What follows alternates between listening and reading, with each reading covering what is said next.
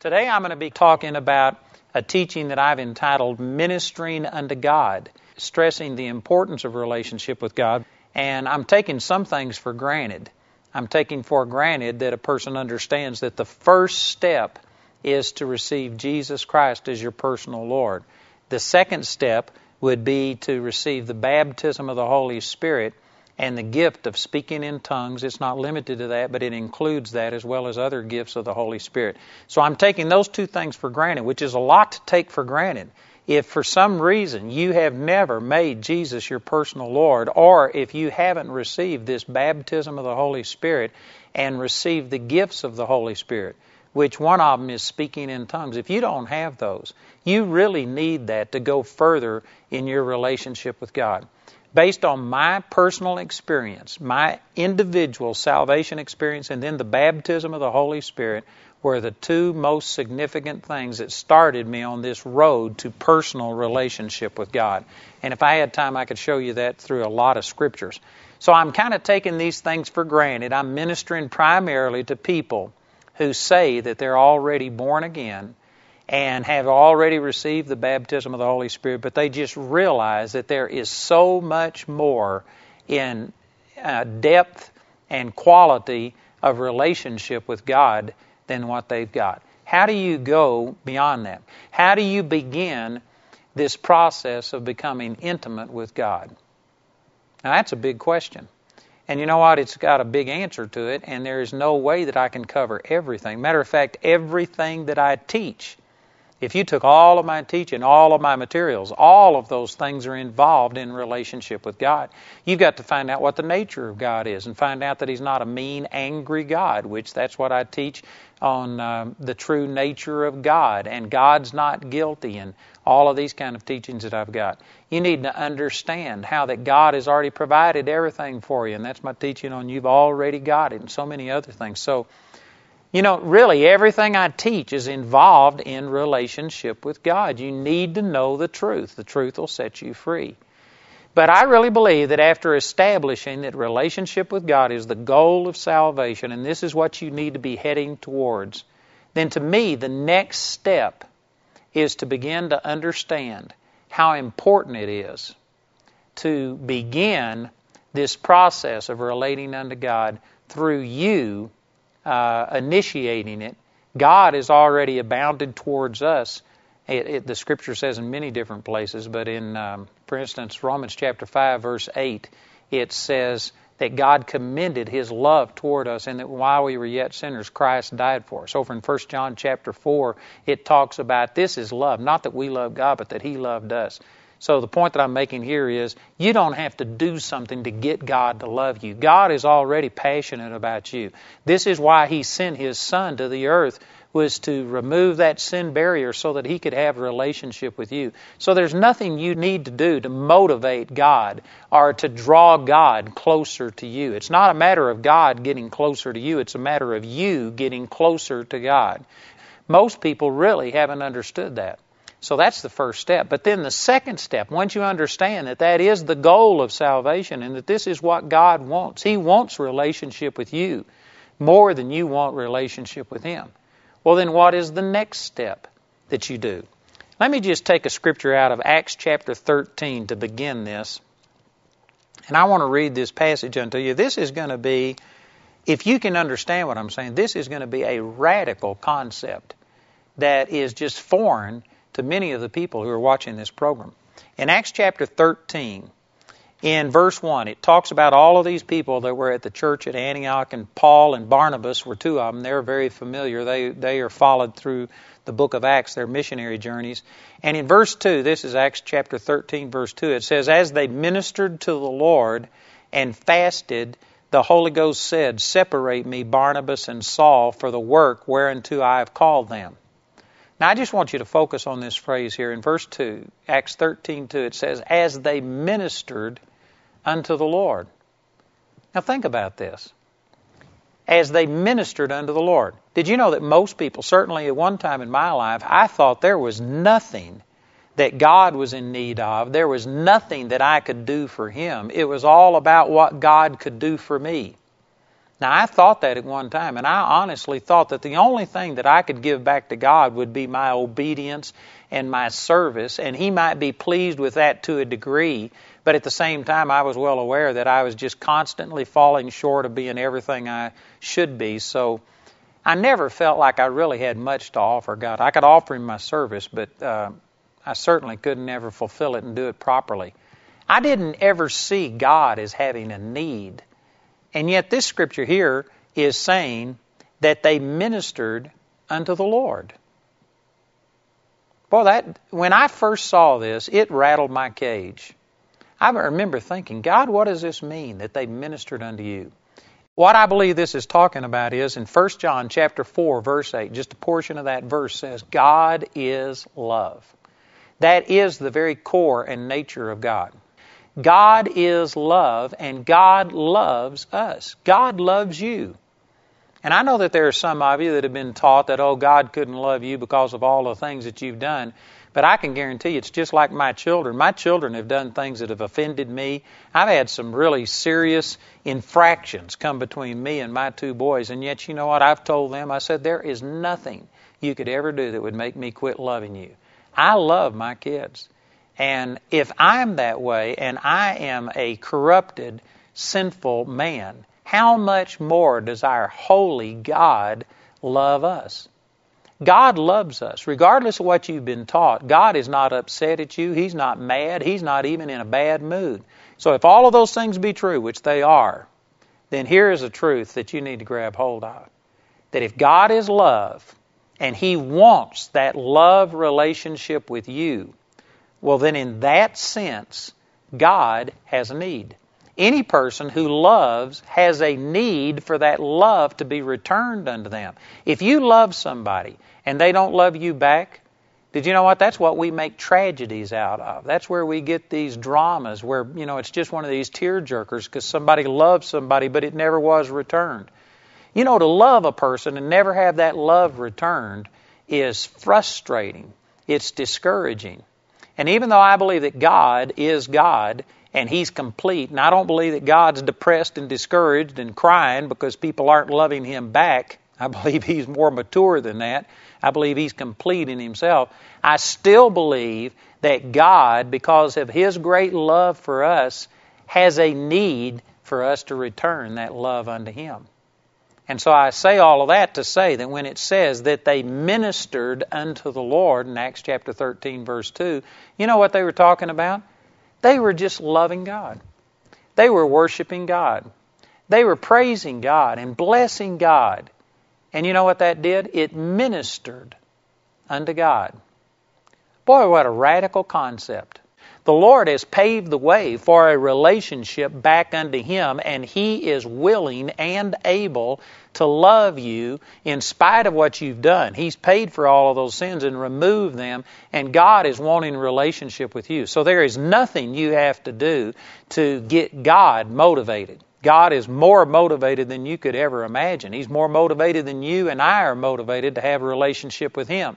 In a sense, it's like the Lord has issued an invitation. It's like He's invited us to come and fellowship with Him. But we have to accept this invitation. In a sense, it's like a man proposing to a woman and asking if she will marry him. But you know what? Now he is waiting on the bride's response to come and to accept that proposal. God has already provided everything. So we don't have to do something. We don't have to plead with God. We don't have to beg with God. I really believe that the Lord is motivated to love you and to fellowship with you more than any of us have ever thought of.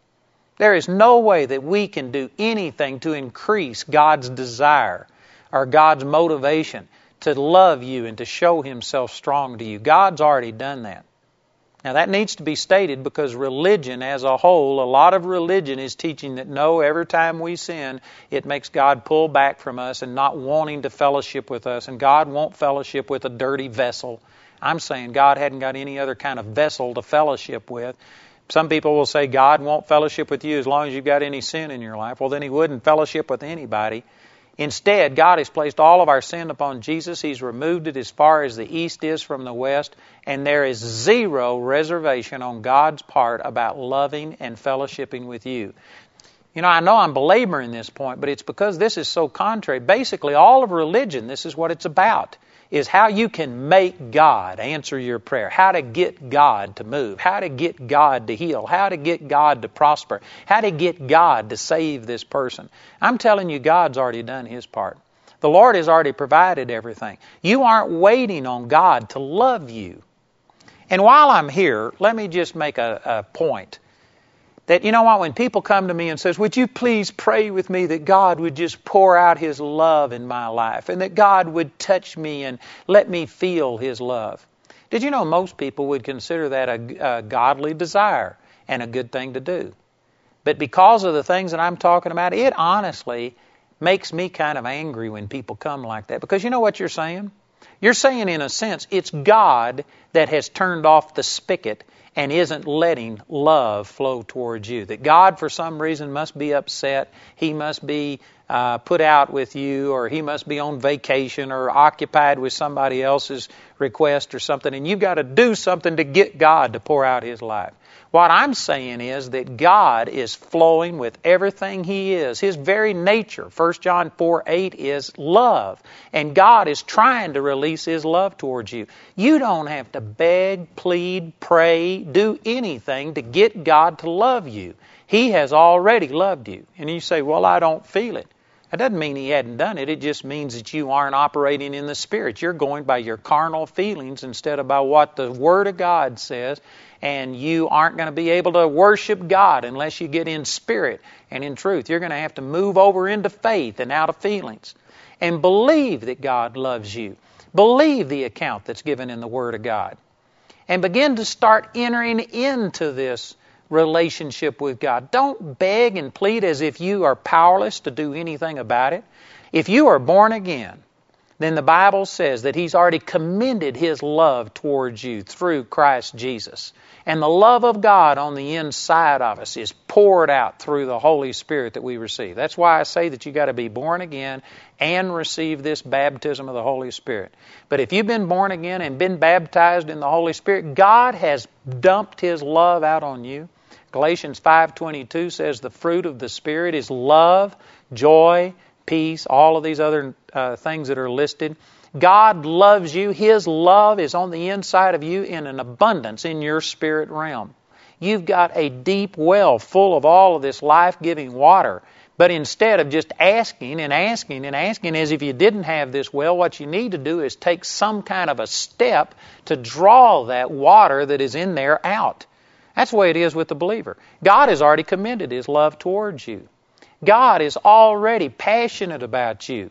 But you have to draw this out. How do you draw this out?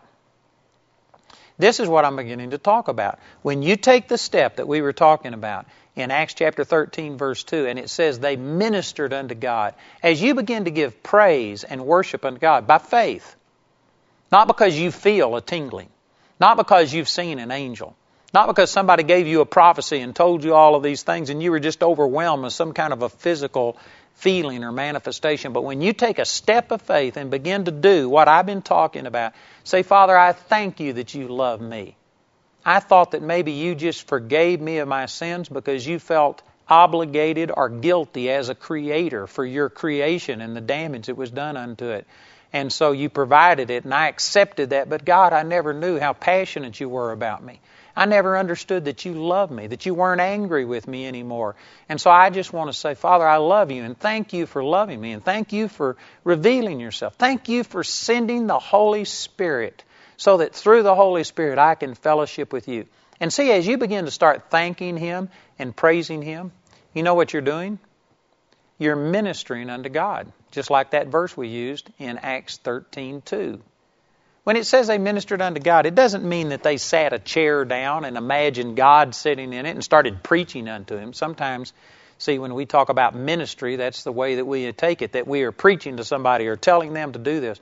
There's nothing that God needs from you except the gratitude and the thanksgiving for all of the things that He does. He just wants you to say thanks. It would be similar to a parent and a child.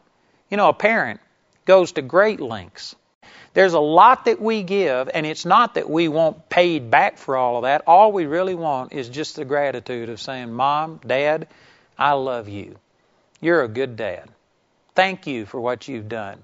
And you know what? For most parents, that's more than enough compensation. And that's the way it is with God. There's no way that we can pay God back for everything He's done, but He does long to hear us just say, you're a good God. Thank you for the good things that you've done in my life. And see, when you do that, that ministers unto Him. God is a real person.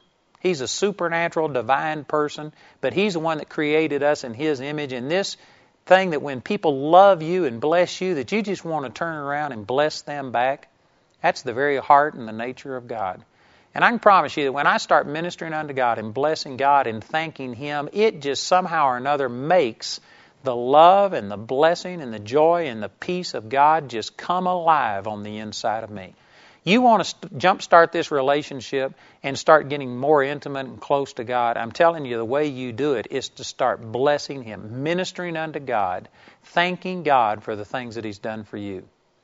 And here's a point I want to bring out. In Psalms chapter 34, you may be familiar with these scriptures, but there's just a bunch of these scriptures, especially in the Psalms, that talks about us blessing the Lord. Here in Psalms chapter 34, it says, I will bless the Lord at all times. His praise shall continually be in my mouth. My soul shall make her boast in the Lord. The humble shall hear thereof and be glad. O magnify the Lord with me, and let us exalt His name together. I sought the Lord, and He heard me and delivered me from all of my fears. Now, some of these terminologies here are really important. It says, I will bless the Lord at all times. What does it mean to bless the Lord? You know, again, this has become a religious cliche. I tell you, so much of what I do, ministering the Word of God, is trying to get people beyond the cliches and just the religious trappings that, have become so familiar to us that we don't even question or think about what it's doing. But we, in our religious culture today, I go to church and I hear people all the time going, bless the Lord, bless the Lord, bless the Lord. And they're just repeating those words. Did you know that just saying bless the Lord doesn't mean that you are blessing the Lord? Blessing the Lord isn't something you do, but blessing the Lord is when you do something and it blesses or ministers unto God. God gets blessed by it is what this is talking about. You know, I've used this example before, but a friend of mine, she actually was a cocktail waitress in Las Vegas before she got born again. And then she had this encounter with the Lord, and I mean, she got radically saved. And after she got born again, she was going to a church, and they were talking about how she needed to receive the baptism of the Holy Spirit and speak in tongues. And she didn't have any religious training. She didn't know what that was about. But she says if it's from God, she wanted it. So she said to someone, how do I get this baptism of the Holy Spirit? And they said, well, you just start blessing the Lord. Just bless the Lord. Bless the Lord. And as you do, you'll get this supernatural language and you'll start speaking in tongues. Like I said, this woman didn't have much religious background, but the only thing she could think of is since it was called the baptism of the Holy Spirit, she figured it had to do something with water. So she went home, filled up her bathtub, sat in her bathtub, lit some candles around the edge of the bathtub, and then she started going, bless the Lord, just saying those words. And you know what? That's not what that's talking about, but praise God for His mercy and grace. You know what? She did receive the baptism of the Holy Spirit and spoke in tongues. Man, you don't have to do everything exactly right. But I use that as an example to say that, see, some people think that just by saying, bless the Lord, you're blessing the Lord. But that's not what it's talking about. To bless the Lord means that you start loving Him and you start thanking Him, praising Him for His goodness. And when you do that, you know what that does? It blesses the Lord. Another example of this is that my two boys, this is back when they were just real young. It was like when they were, 5 and 3 or 6 and 4, somewhere around there. I took them out one day, and they each took a neighborhood kid with them, and we went out and we rode my horses, and we played in the creek. We made this swing that went across the creek. They got filthy dirty. We ate junk food. We did all of the stuff that if their mother would have been there, she would have said something about them getting dirty and eating the way we did. But boy, we just had a great time. And after that day was over, we took the other kids home. We gave them baths. We had our devotions. We put them to bed. And I remember as I was leaving Peter's room, my youngest son, that he just said, "Dad." And so I stopped. The light was already out. And I said, "Yes." And he said, "You're a good dad." And when he said that, you know what that did? That blessed me. He didn't say, "Bless you, Dad." That's not what he did. But what he did was just say thanks and say, "You're a good dad." And you know what that did? That blessed me. And you know what it made me want to do? It made me want to get him up out of bed, go take him horseback riding, eat all this junk food, play in the creek, and do these things again, just so that I could hear him say, "You're a good dad." And some people think that by me making these kind of comparisons, that somehow or another I'm bringing God down from being divinity down to a human level. I'm not trying to do that at all. I recognize the awesomeness and the majesty of God.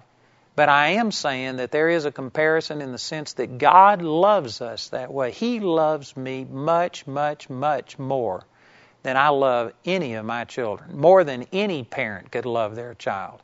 And in the same way as it blesses me when they say thank you and just say, "You're a good dad." You know what I believe, and I know some of you are going to be upset at this, but that's your problem. But you know what? I believe it really makes God's heart just go pitter-patter, makes His heart flutter when me or you or any of us, without any selfish motivation, just say, "Father, I love you. Thank you for being a good God. God, you're a good God." And it not only blesses him, but just like when my son did that to me, man, I wanted to go do something again so that he could just say, "Thanks, you're a good dad." I believe in the same way that makes God want to bless you even more. It makes God want to pour out more of His blessings, more of His joy, more of His peace into your life. And so when you start giving to God like that and ministering unto God, you know what it does? It sets in motion this principle of give, and it shall be given unto you. Good measure, pressed down, shaken together, and running over shall men give into your bosom. So when you start giving praise to God, God will start giving blessings to you just to bless you back so that He can hear you once again say, "You're a good God." And then as He blesses you, you are even more thankful. So you just go to praising Him even more. That makes Him want to bless you more. And before you know it, you started this cycle of seeing who can bless each other the most. Man, I know that some of you, in a sense, take issue with me on this, but I'm telling you, I believe that this is true. I believe that God is blessed by my praises. That's what it means when it says, "Bless the Lord. Oh, bless the Lord, oh my soul, and all that is within me. Bless His holy name." That's not talking about me just repeating words, but it's saying that as I express my love and gratitude and thanks towards God, it blesses God. And then God turns around and blesses me. And then I bless Him again because of His new blessings, and He blesses me all over again. Man, this is awesome. It goes on to say in the second verse, it says, "My soul shall make her boast in the Lord. The humble shall hear thereof and be glad." Did you know when you just boast in the Lord, not in yourself and in your own abilities, but you link everything you are and everything you have to the goodness of God, and you credit God as your source, you know what that does? That blesses God again. I think that there's a correlation here. In verse 3 it says, "Oh, magnify the Lord with me, and let us exalt His name together." How can you magnify God? The word magnify means to make bigger. You can't actually change the size of God or the ability of God. God is who He is, regardless of what you think about Him. You aren't affecting God. God was here before you came along. He's going to be here long after you're gone. You are not changing God. So you really can't magnify God in the sense that you make Him bigger. Why then does it say magnify God? Well, you can't change Him, but you can change your perception of Him. In your thinking, in your heart, you can make God bigger by praising Him. As you praise God and talk about His goodness and remind yourself of all of the great things God has done for you.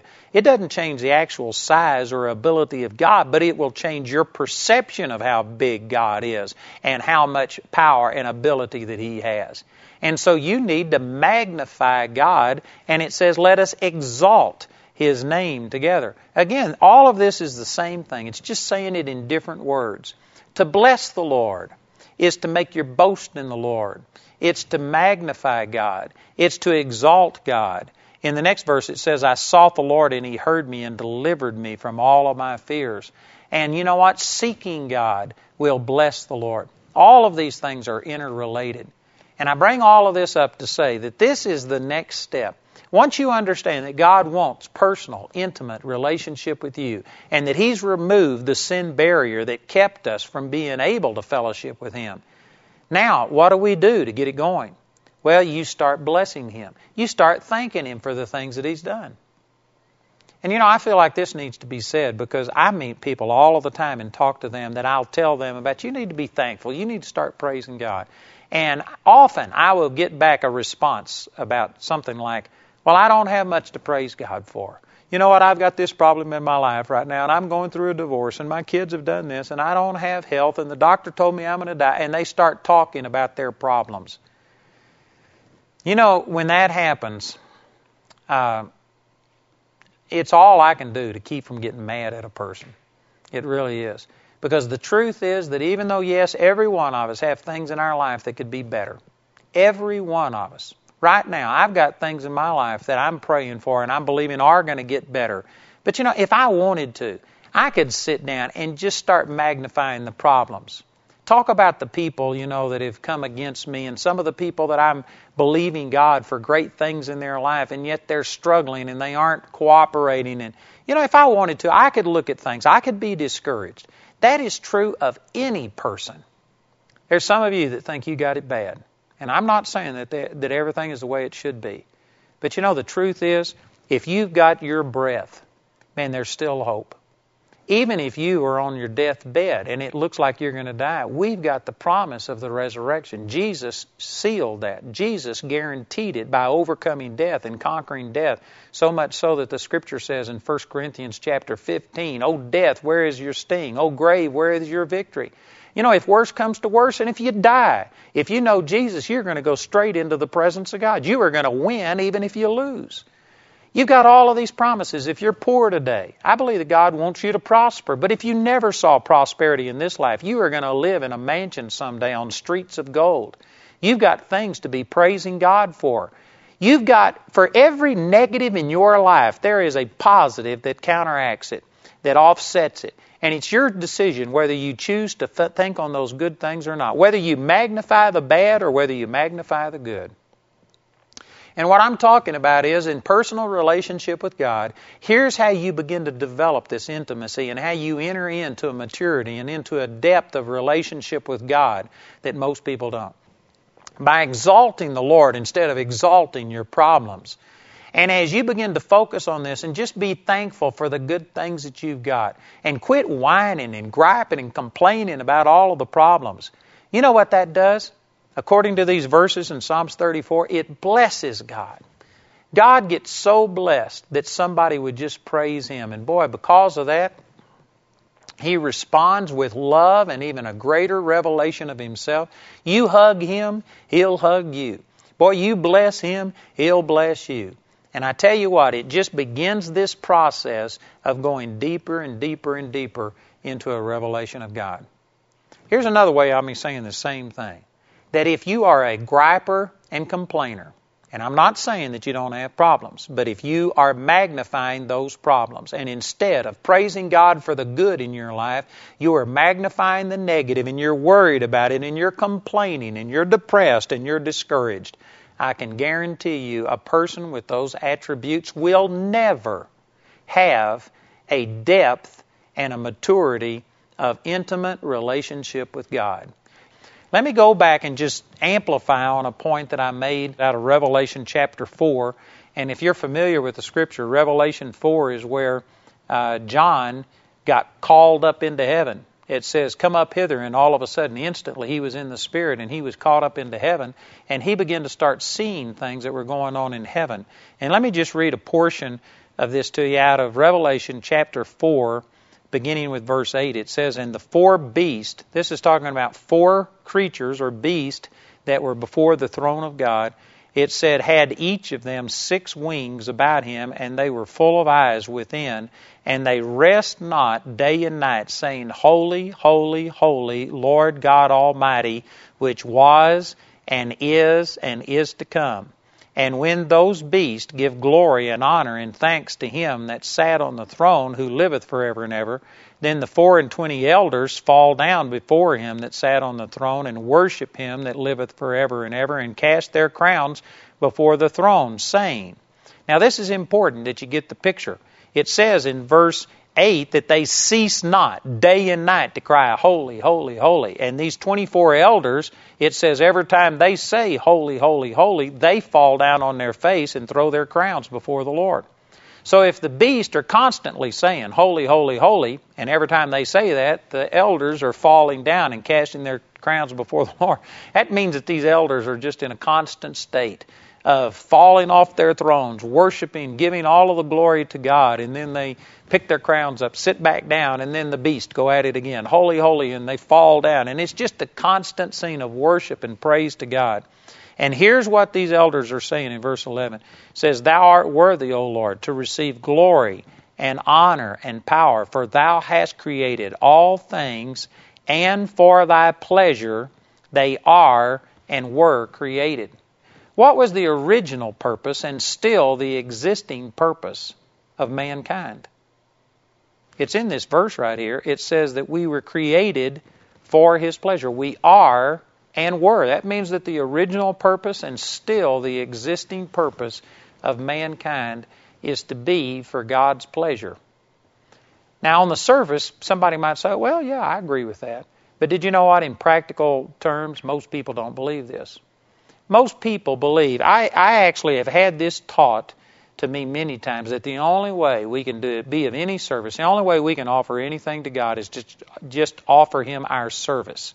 If you've accepted salvation, then go out and help somebody else accept salvation and serve the Lord. Do a work for God. I tell you, there is such an emphasis on doing something for God that most people have become human doings instead of human beings. It's about all these things that we do, and most Christians equate God's acceptance of them on the basis of what they do. There's a place for understanding that, yes, we have a debt and that we need to do what's right, and that Paul said in Romans chapter 1 that he was a debtor unto all men. And so there's a place for saying those kind of things. But let me just emphasize this by making this point. If the only purpose for your existence is to go do a work for God, then let me ask you, what was the purpose for Adam and Eve's existence? You know what? They didn't have a work to do for God like what we talk about today. They couldn't go to church. They couldn't work in the church. They didn't have tithes to pay. There was no such thing as tithes. There wasn't a church. They didn't have any demons to cast out. There was nobody but them, and everybody was in relationship with God. So they didn't have demons to cast out. They didn't have anybody to witness to. They didn't have any crusades to hold. They didn't have any evil to campaign against because there wasn't sin before they sinned. They didn't have clothes to believe for, houses to believe for, cars to believe for, so they couldn't believe for prosperity. They couldn't intercede and bind and loose and command deliverance on people. All of the things today that religion is telling us that you do, and this is how you bless God, and this is how you honor God. And again, in their place, there is a partial truth there. But Adam and Eve had none of those things. And this verse says that God's original purpose, and still his purpose for creating us, was for his pleasure. So, if you think that the only way you can really honor God and do a work for God is by going out and casting out a devil, leading somebody to the Lord, working in church, paying your tithes, doing something, well then how do you reconcile Adam and Eve? What was their purpose? I'm telling you, see, that's a wrong attitude. God created Adam and Eve to love. He wanted to bless them, and the only thing he wanted in return was just their fellowship, their communion. He met with them every day in the cool of the evening and fellowshiped with them. God created man for fellowship. I don't know if that blesses you, but boy, that blesses me. Because again, religion has put God way up here and man down here. And did you know that as far as a corrupted man, as far as we are without Christ before He changes us, this is absolutely true, to put this huge, huge gulf in between God and man. But because of our redemption and because we've been born again, there is a part of me that isn't outside of the realm of God. God recreated me and made me so that I can literally enter in and fellowship with Him. And the original Adam and Eve, the original creation, was somehow or another, we don't completely understand it, but it was in God's class. And God literally fellowshiped with us and enjoyed doing so. And as we fellowshiped, I'm sure as Adam and Eve just told God things like, God, awesome tree I saw today. I saw the most beautiful tree that you created. You did a wonderful job. I want you to know I think that's your prettiest tree yet. Then the next day they come back. Oh, I found one that's even prettier. And they're just constantly praising God for His creation and talking about the fish that they saw or the sunrise or whatever. You know what? God enjoyed that. And they could minister unto God. That just does something to me, to think that Almighty God would acknowledge me. Man, what an amazing thing. It's not that we're so lovely. It's that God is love. And God chooses to fellowship with us. What a great honor. And this is what He created us for. Not just to do something for Him. He didn't need another servant. He didn't need another angel. What He wanted was somebody that He could fellowship with. God wanted relationship with us. And so I'm trying to get this point across. That instead of giving God your duty and just doing something for Him, God is after your heart more than He's after your actions. And I can guarantee you this, if God ever gets your heart, He'll get your actions. And yet there's a lot of people today that feel a sense of obligation to God, and so they go through and they do things, but they do it through gritted teeth. They do it with the wrong heart. They do it with murmuring and complaining, griping about how hard things are. And the Scripture says over in 1 Corinthians chapter 13, I believe it's verse 3, that if you give all of your goods to feed the poor, and if you give your body to be burned, in other words, if you were to sacrifice your life and yet don't do it with charity, or what the Bible is calling God's kind of love, it profits you nothing. What that verse is saying is that the motive behind what you do is more important than what you do. If you are serving God, and maybe you're just as straight as a gun barrel, but you're twice as empty. There's no love in it. There's no joy in it. You don't have a good relationship with God, but for whatever reason, you are disciplining yourself and you're doing what's right, but you don't do it with the right attitude out of a heart of love, it profits you nothing. And I'm saying that we have put such an emphasis on doing the right thing, going to church and doing these things, that we've turned people into human doings, not human beings. And God is more concerned about your heart and having your heart than He is having your service. If God ever gets your heart, I guarantee you, you'll give Him everything you've got. That's my testimony. Prior to this relationship that I've told you about, March the 23rd, 1968, you know what? I was serving God to a degree. I was living a holy life. I was going out and knocking on doors and trying to be a witness for the Lord. And I was an introvert. And yet I would force myself to go out and witness to people, even though I was an introvert. I would have to psych myself up to do it. But I was doing it because I was going to serve God. But you know what? My heart wasn't right. And so I would not only go on the adult visitation on Thursday night, but then I went on Tuesday night visitation. I started a special Tuesday night visitation, and I was the leader of it. And we went out and knocked on about 4, 5, 6 doors per evening trying to witness and get people to come to the Lord or to come to church. And I was doing these things. But I can tell you, in my heart, I wasn't doing it out of love. I was doing it out of love for me. I thought I had to do these things to earn God's favor in my life. But you know what? After this experience where God poured His love out in my life to where I came to realize how much God loved me and that His love for me was unconditional, it had nothing to do with anything I deserved. God loved me because He was love and not because I was lovely. Once I understood that, and once I gave God my heart, and I started loving God with everything I had, nobody had to force me to go out and witness. I actually quit the Tuesday and the Thursday night visitation. Not because I quit telling people about the Lord. It was because I started witnessing to everything that moved. I started talking to people from the time I got up until the time I went to bed. I didn't have to have a special designated time where I went out and tried to live godly. I started living godly 24 hours a day. I started seeking God and telling everybody everything that moved in restaurants, in convenience stores, everywhere. At one time, I actually made a promise to the Lord that I would never see a person that I didn't tell them about Him.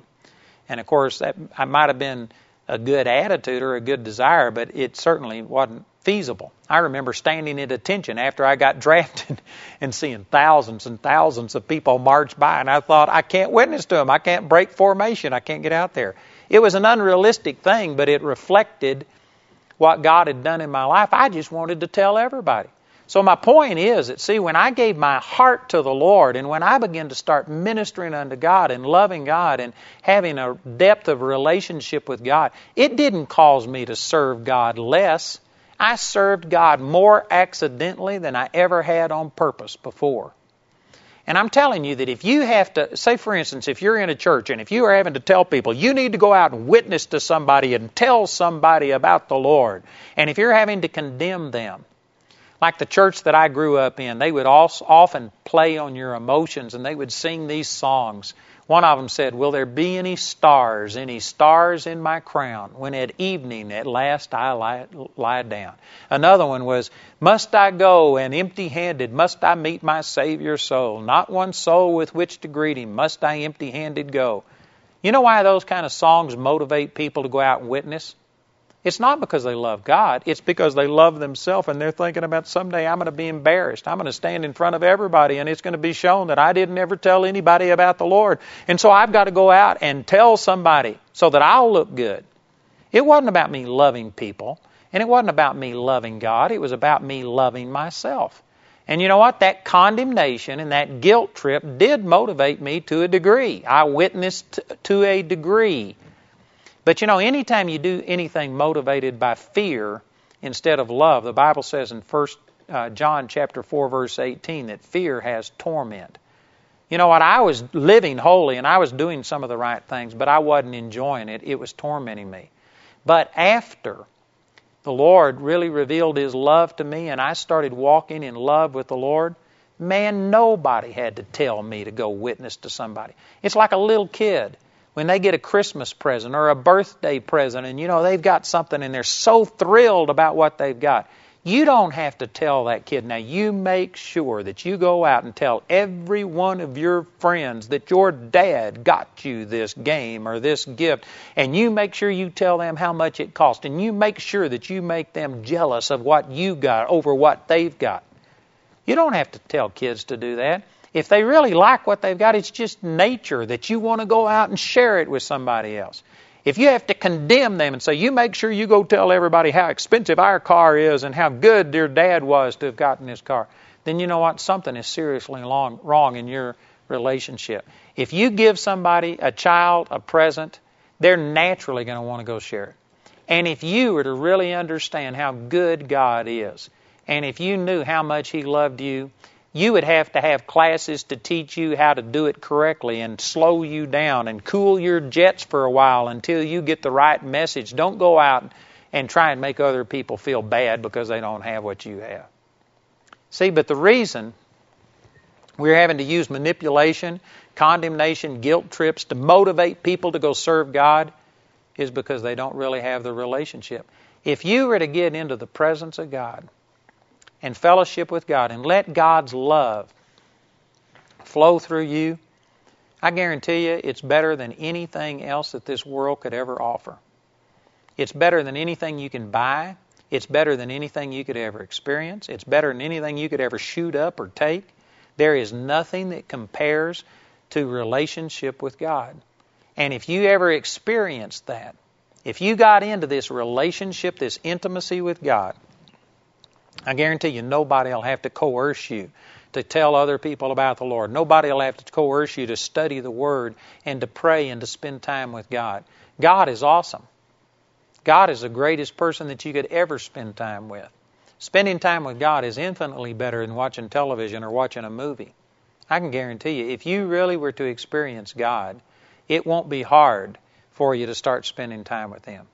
And so the point is, God wants your heart and not just your service.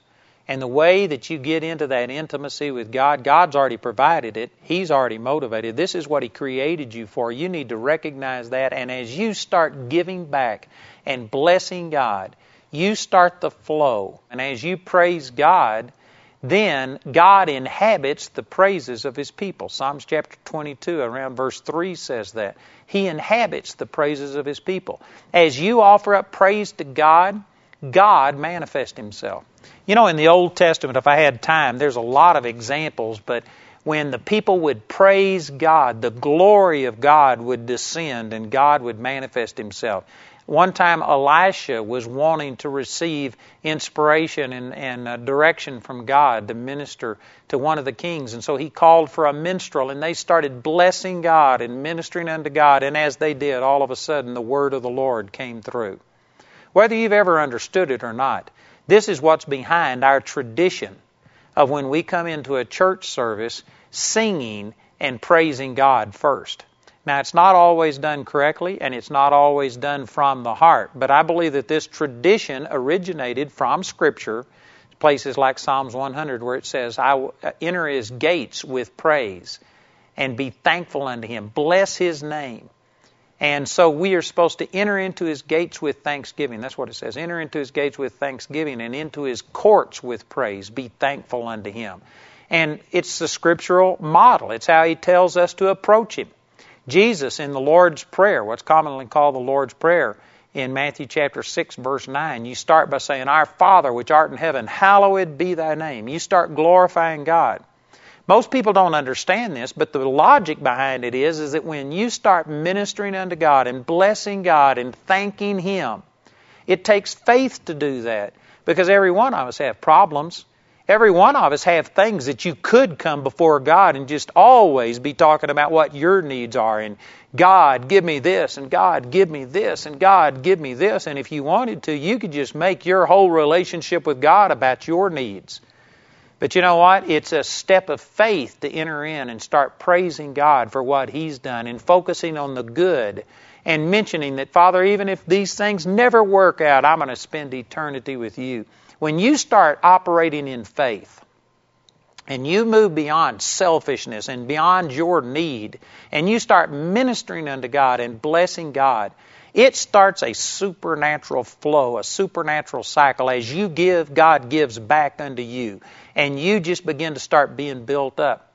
So whether you understand it or not, when we come into a church service and if you start worshiping God and doing it correctly, it takes your mind off of your problems. It takes your mind away from the negative. It puts you on God. And as you start giving unto God, all of a sudden the anointing, the power, the presence of God begins to start manifesting. And in an atmosphere like that, miracles can happen. Your body can be healed. Your emotions can be healed. Your finances can be healed. Relationships can be healed. Whatever it is that you need can be healed. But you know, most people don't approach God this way. Most people, it's all about their need, and they come in and it's like they're trying to grab hold of God, and God, you've got to do this for me. You know, if you would just let go of your problems and begin to bless God for His goodness and thank Him for the awesome things that He's done, it would work out to your benefit. You actually would receive more from the Lord accidentally than you ever have on purpose before if you just got the blessing and ministering unto God. So I think this is profound. This is something that the Lord has taught me that has made a huge difference in my life. And to me, this is the vast majority of my relationship with God. It's just about loving God. That's what it's about. I don't spend very much time asking for anything.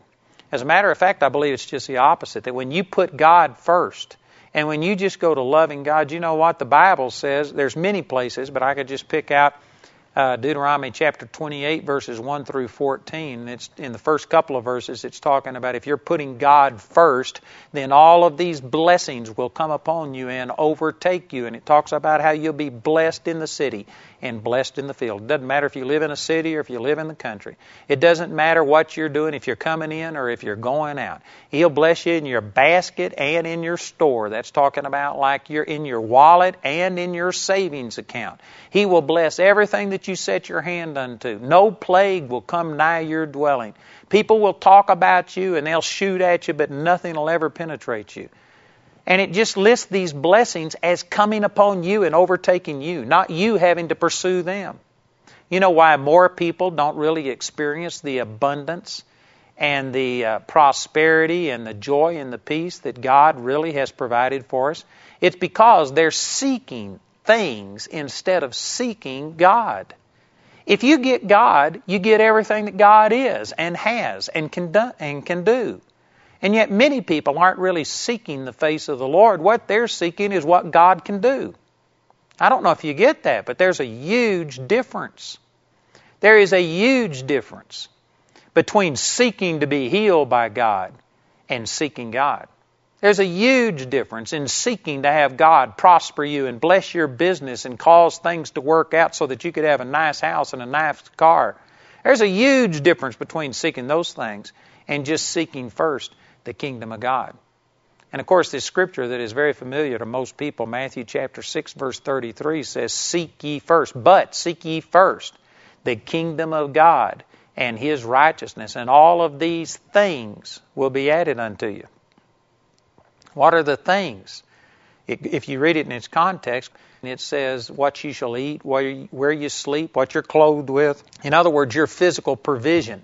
Instead of seeking the provision, seek the provider.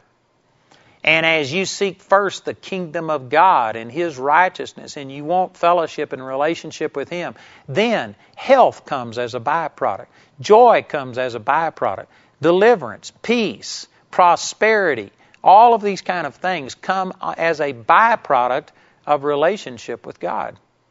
You know, I was just this last weekend studying about Moses.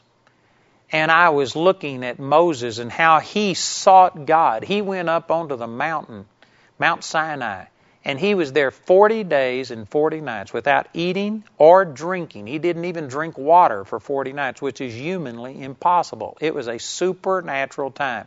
But he was there for 7 days in the presence of God. There was some visible manifestation of God's glory. And he was there for 7 days before God spoke to him, before anything came. Just 7 days. And you know, one of the observations I made as I read that was this is probably why I and other people don't receive more revelation from God, because we just want to get the revelation and go. We want to get something from God, a word from God.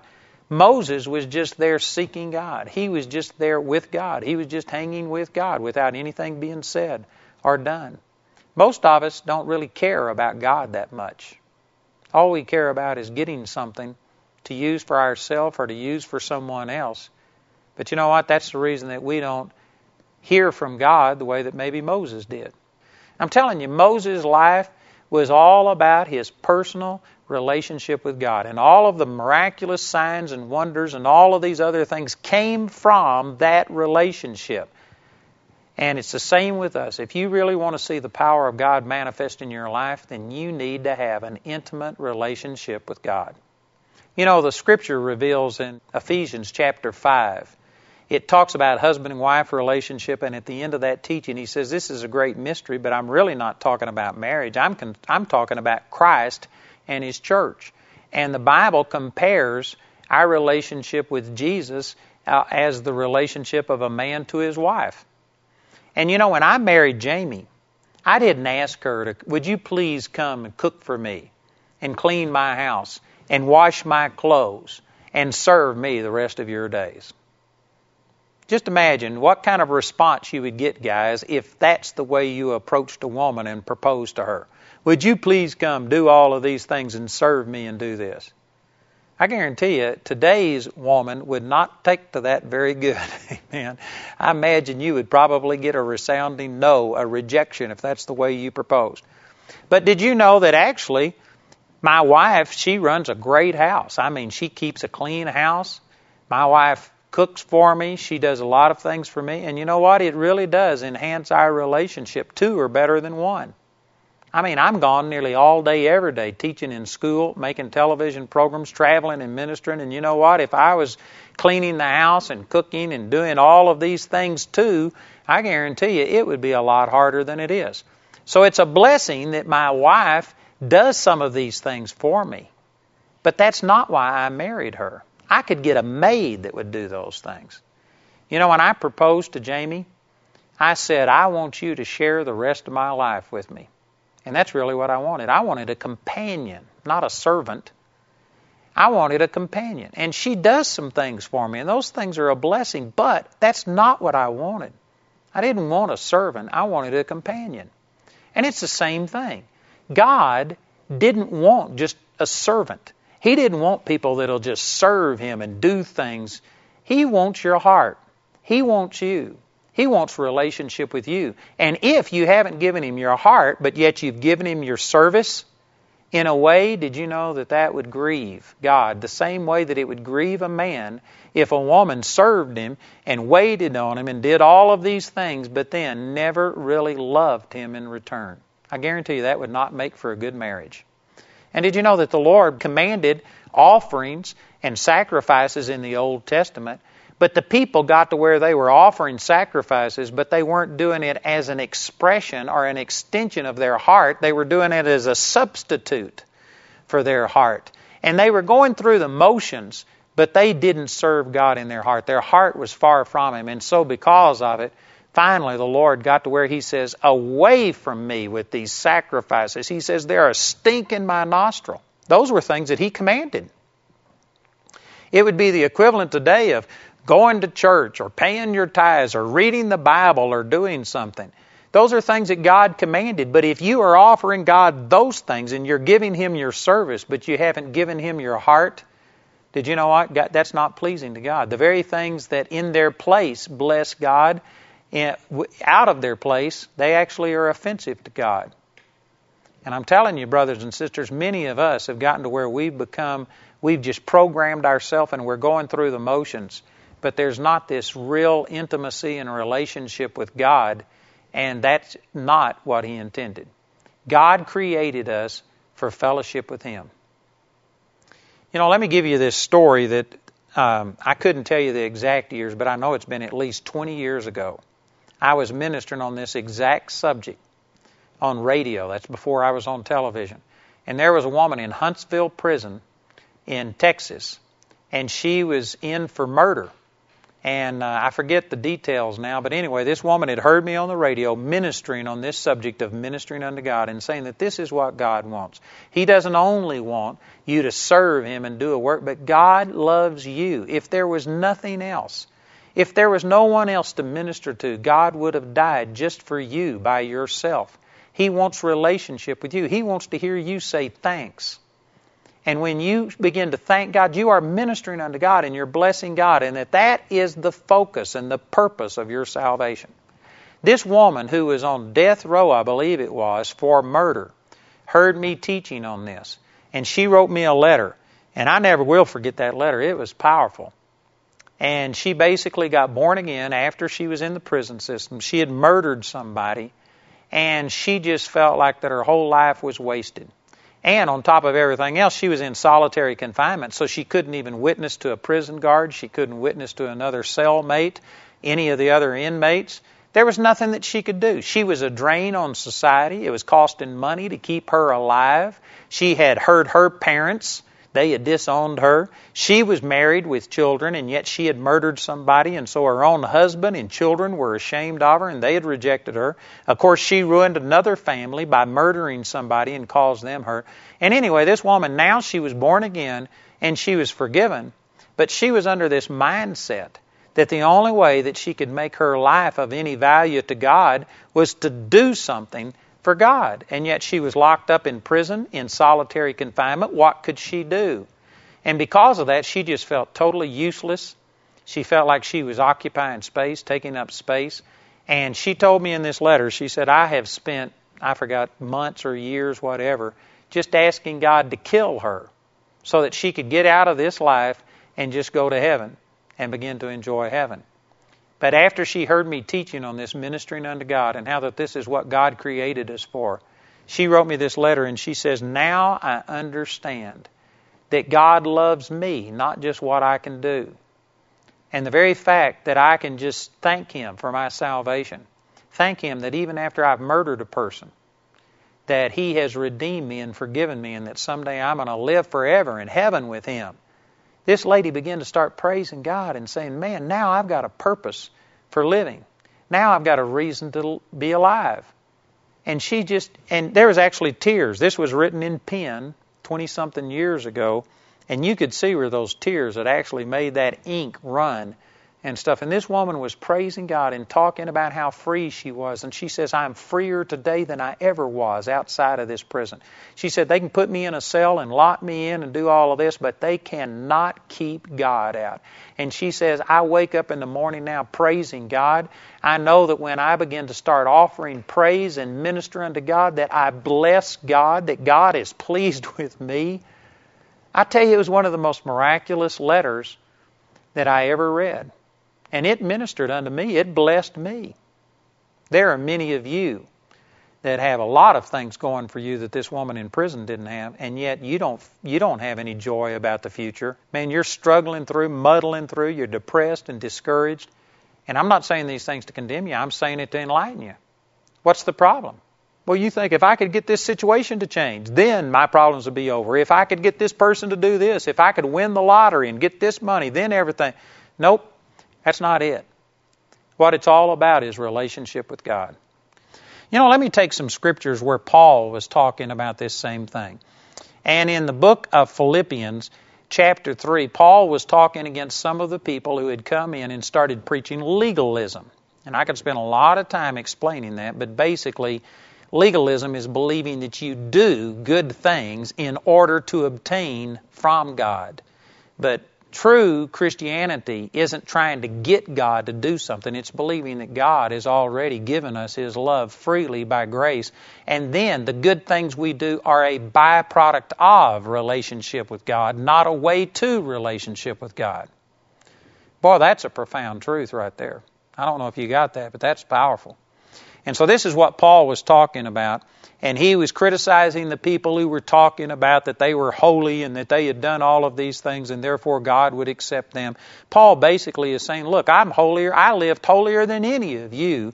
And yet I had to come to a place where I realized I was never going to obtain my relationship with God on the basis of what I did. That's the background of what he's saying. So here he is in Philippians chapter 3. And in verse 4 he says, though I might also have confidence in the flesh, if any other man thinks that he hath whereof he might trust in the flesh, I more circumcised the 8th day, which this was a command in the Old Testament law, of the stock of Israel, of the tribe of Benjamin, a Hebrew of the Hebrews, as touching the law, a Pharisee, which was about the strictest sect that you could get as far as obeying the law. Remember, the Pharisees are the ones that paid tithes on even the spices that grew in their garden. They hired people to blow trumpets on the street corner so that everybody could notice, and they would pray out loud 3 times a day. And the Pharisees were these religious people that were zealous about doing all of these holy things. In verse 6 he says, concerning zeal, persecuting the church. You'll remember that the Apostle Paul used to be called Saul, and over in Acts chapter 9 is where he had this encounter and he saw a bright light. But he was on his way to Damascus to kill Christians. He was living zealous of all of the laws, thinking that he was doing God all of this service. And he goes on to say in verse 6, touching the righteousness which is of the law, blameless. He didn't say sinless. Nobody's ever kept the law, but he did it as much as he could. He was blameless. He was giving it all he had. But in verse 7 it says, but what things were gained to me, those I counted lost for Christ. Yea, doubtless, and I count all things but loss for the excellency of the knowledge of Christ Jesus my Lord, for whom I have suffered the loss of all things, and do count them but dung, that I may win Christ. Paul here is saying, why did he give up all of this? He was, on the top rung of the ladder of his profession, and yet he gave it all up. For what? It wasn't for riches. It wasn't for greater acclaim. It wasn't for more recognition and popularity. He says he did it all for the knowledge of Christ. And this is knowledge, again, John chapter 17, verse 3, where Jesus said, this is life eternal, that they might know Thee, the only true God, and Jesus Christ, whom Thou hast sent. He gave it all up for intimacy with God, for knowing God in a close, intimate, personal way. Boy, that's profound. That is something else. He had everything that the world could offer, and yet he gave it all up so that he could have personal relationship with the Lord. And he said, I have suffered the loss of all things, and to count them but dung. You know, that's just an old English polite way of referring to manure. That's what he considered all of these, doctor's degrees and master's degrees and all of these things that he had, all of the recognition of men, all of the pats on the back. All of those things were like manure compared to relationship with God. You know, if that's not the way that you feel, then it's not that your degrees are better than Paul's. It's because you don't understand the knowledge of Christ, the intimacy with God, as much as Paul did. Paul's the one that had the right perspective on this. Paul is the one that said everything in comparison to intimacy with Jesus Christ is like manure. Man, that's the way that we need to have. And that's not to say that we don't sit here and acknowledge that there are accomplishments of people and thank God for the things that He's accomplished through us. But I'm saying that in comparison to our relationship with God, there ought to be the comparison that anything you've got is like a piece of manure compared to your personal relationship with God. Not everybody has this same comparison, and that's the reason that not everybody is making the impact that the Apostle Paul made on his world, and that's because we have an esteemed relationship with God the way that he did. I'm telling you, this is the key. In verse 9, he says, and be found in Him, not having mine own righteousness, which is of the law, but that which is through the faith of Christ, the righteousness which is of God by faith, that I may know Him and the power of His resurrection. Again, this is talking about knowing, not in an intellectual sense, but in an experiential sense, in an intimate, close, personal way. He says that the reason he's doing all of this is so that he could know God. And remember that this is a man speaking who for 20 or 30 years had traveled the world and had seen the blind healed and the dead raised, and he had been imprisoned. And he had served God like nobody else had ever served God. This is written from prison towards the end of Paul's life. And yet, after all of those years serving God in these things, he says that I might know Him.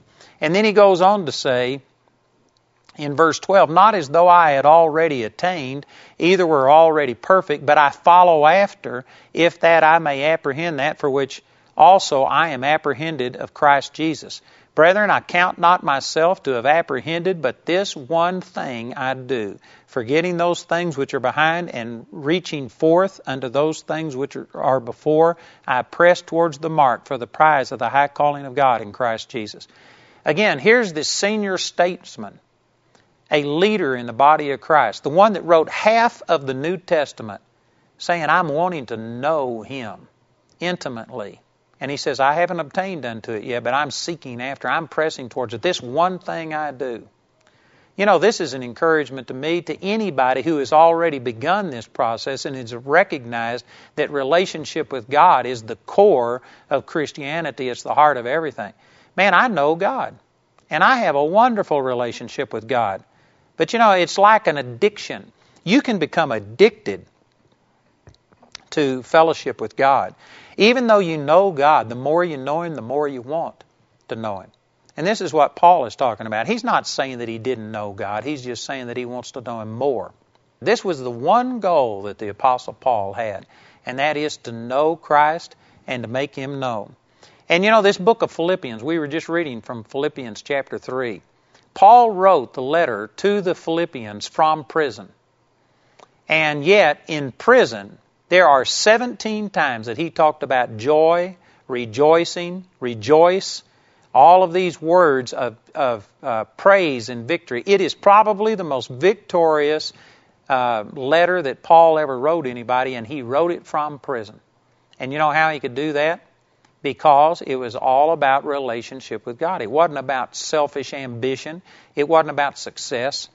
You know, I'm aware that not every person is a pastor of a church or a full-time minister, but this applies specifically to full-time ministers, and I just want to make this point, that you know what, you can get to where you start off pastoring a church or in ministry because you love people and you want to see people's lives changed, but after a while, you get diverted to where you want to see your church grow, and you've got to have more people come in because you've got mortgage to pay, and you got staff, and you got all of these other things, and after a while, it can get to where the ministry is all about you succeeding instead of about knowing God.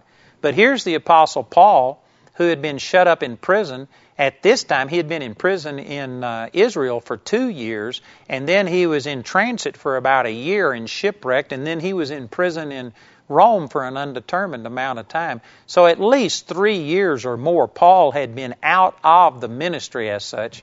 The only ministry he had was the letters that he wrote.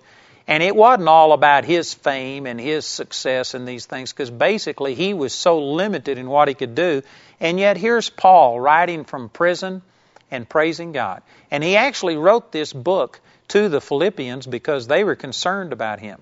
And they didn't know where he was. And they had wanted to meet his needs and give. And they were concerned about, was Paul still alive or dead? And yet they didn't know where he was. Finally, they found him in Rome.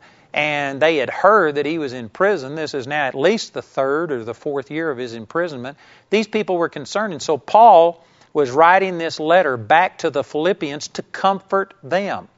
Now, he's the guy that's been in prison for 3 years. But instead of saying, oh, please have mercy on me, and instead of writing some pitiful letter, he is prospering.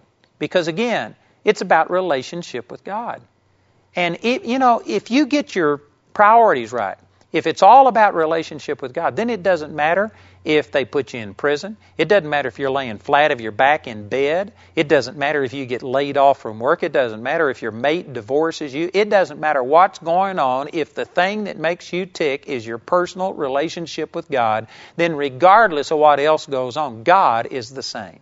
And if your life is bound up in God and your relationship with God, you can be the same. If you're a person that's up and down based on what your circumstances are like and what's happening to you, then that is an indicator of the fact that your relationship with God is really lacking. I know many of you don't like that. Somebody's going to probably write in and dump on me, but you know what? It's the truth. You're entitled to your opinion, but I'm not going to agree with it or we'd both be wrong.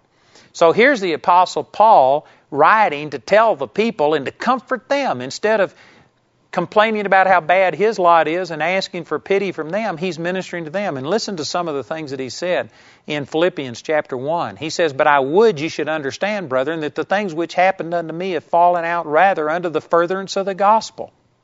So here's Paul trying to encourage them. What can you say if you've been in prison for 3 or 4 years? What are you going to say to people to try and make it sound like it's all worthwhile? He says, oh, it's all worth it because you know what? The gospel is being proclaimed. Let me just ask you this. If most of you had been thrown in prison for 3 or 4 years, would you take comfort in the fact that maybe the gospel had been promoted and that Jesus was going to be lifted up? And if you were suffering, it wouldn't matter if somebody else got born again in your prison cell, and it wouldn't matter about this. You would be looking at things from a selfish standpoint. But see, Paul wasn't like that. Paul had counted everything else compared to his relationship with God as manure, as dung, and he loved God so much. His relationship with God was so good that if Jesus was being exalted, he wouldn't mind taking the back seat and suffering in prison if that's going to help Jesus to be exalted. Man, that's a depth of a relationship that most people today don't have, but that's exactly what he's saying. In verse 13, he says, so that my bonds in Christ are manifest in all the palace and in all other places. And many of the brethren in the Lord, waxing confident by my bonds, are much more bold to speak the word with without fear. Some indeed preach Christ even of envy and strife, and some also of goodwill. The one preached Christ of contention, not sincerely, supposing to add affliction to my bonds, but the other of love, knowing that I am set for the defense of the gospel. What then? Notwithstanding, every way, whether in pretense or in truth, Christ is preached, and I therein do rejoice, yea, and will rejoice. You know what he's saying here? He's saying some people have seen him in prison, and yet he still continued to preach the gospel, and it has emboldened them to just be bold in their proclamation and to stand up and speak the truth without fear.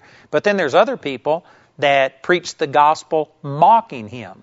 And I personally believe what this is talking about is people like in Rome had heard his testimony and his preaching that Jesus was crucified, dead, and rose again the third day. And they were probably mocking him, like going around saying, have you heard what this lunatic prisoner is saying? He's preaching that a guy named Jesus was raised from the dead and that he bore our sins.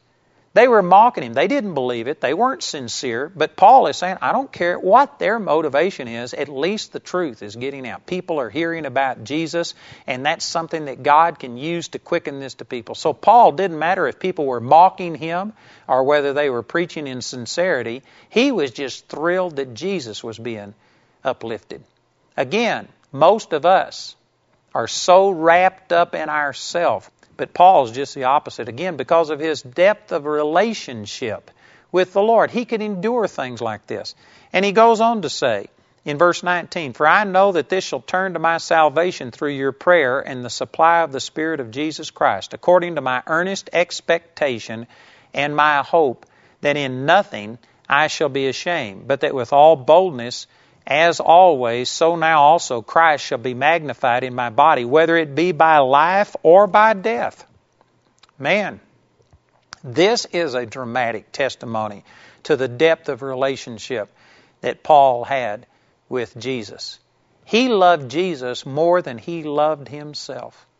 He wanted Jesus to be glorified, and he says, if it costs me my life, if dying is going to help promote Jesus, then so be it. How many of us could say that? And yet, did you know that Jesus has done just as much for us as he did for the Apostle Paul? It's not Jesus who's different towards you or towards me than he was towards the Apostle Paul. It's the Apostle Paul who is different towards Jesus than you and I are. He had accessed this relationship. He had developed it and enjoyed it to such a degree that he literally had lost his own life in his love for the Lord. And he goes on to say in the next verse, for me to live is Christ, and to die is gain. It's even better to die. He was so excited about going to heaven and being with the Lord that, you know what, how do you intimidate a person like this? The Apostle Paul would go into places and they said, quit preaching the gospel or we'll stick you into prison. So he'd just keep preaching the gospel. They'd put him into prison, and he'd go to praising God at midnight in Acts chapter 16. And all of the prisoners would be saved, and the jailer would be saved. And so they'd throw him out of prison because he was getting all of the prisoners saved. And he'd go back and preach the gospel. Then they'd come and say, we're going to kill you if you don't quit preaching the gospel. And he'd say, for me to live is Christ, and to die is even better. How do you stop a person like this who loves God more than he loves himself? You can't stop him. You can't intimidate them. You can't take their joy away. Do you know what? This is a safe position of power that every born-again Christian should occupy. This is available to every one of us. This is how you start moving into more intimacy with God, is that you start ministering unto God, believing that He's already done these things for you. Go to the Word. Find out what He's done. Start thanking Him for it. Bless the Lord. Magnify the Lord. Exalt the Lord. Minister unto God. And as you do, I guarantee you, you will be ministered to yourself. You will begin a relationship with God that'll get sweeter every single day. I believe that with all of my heart.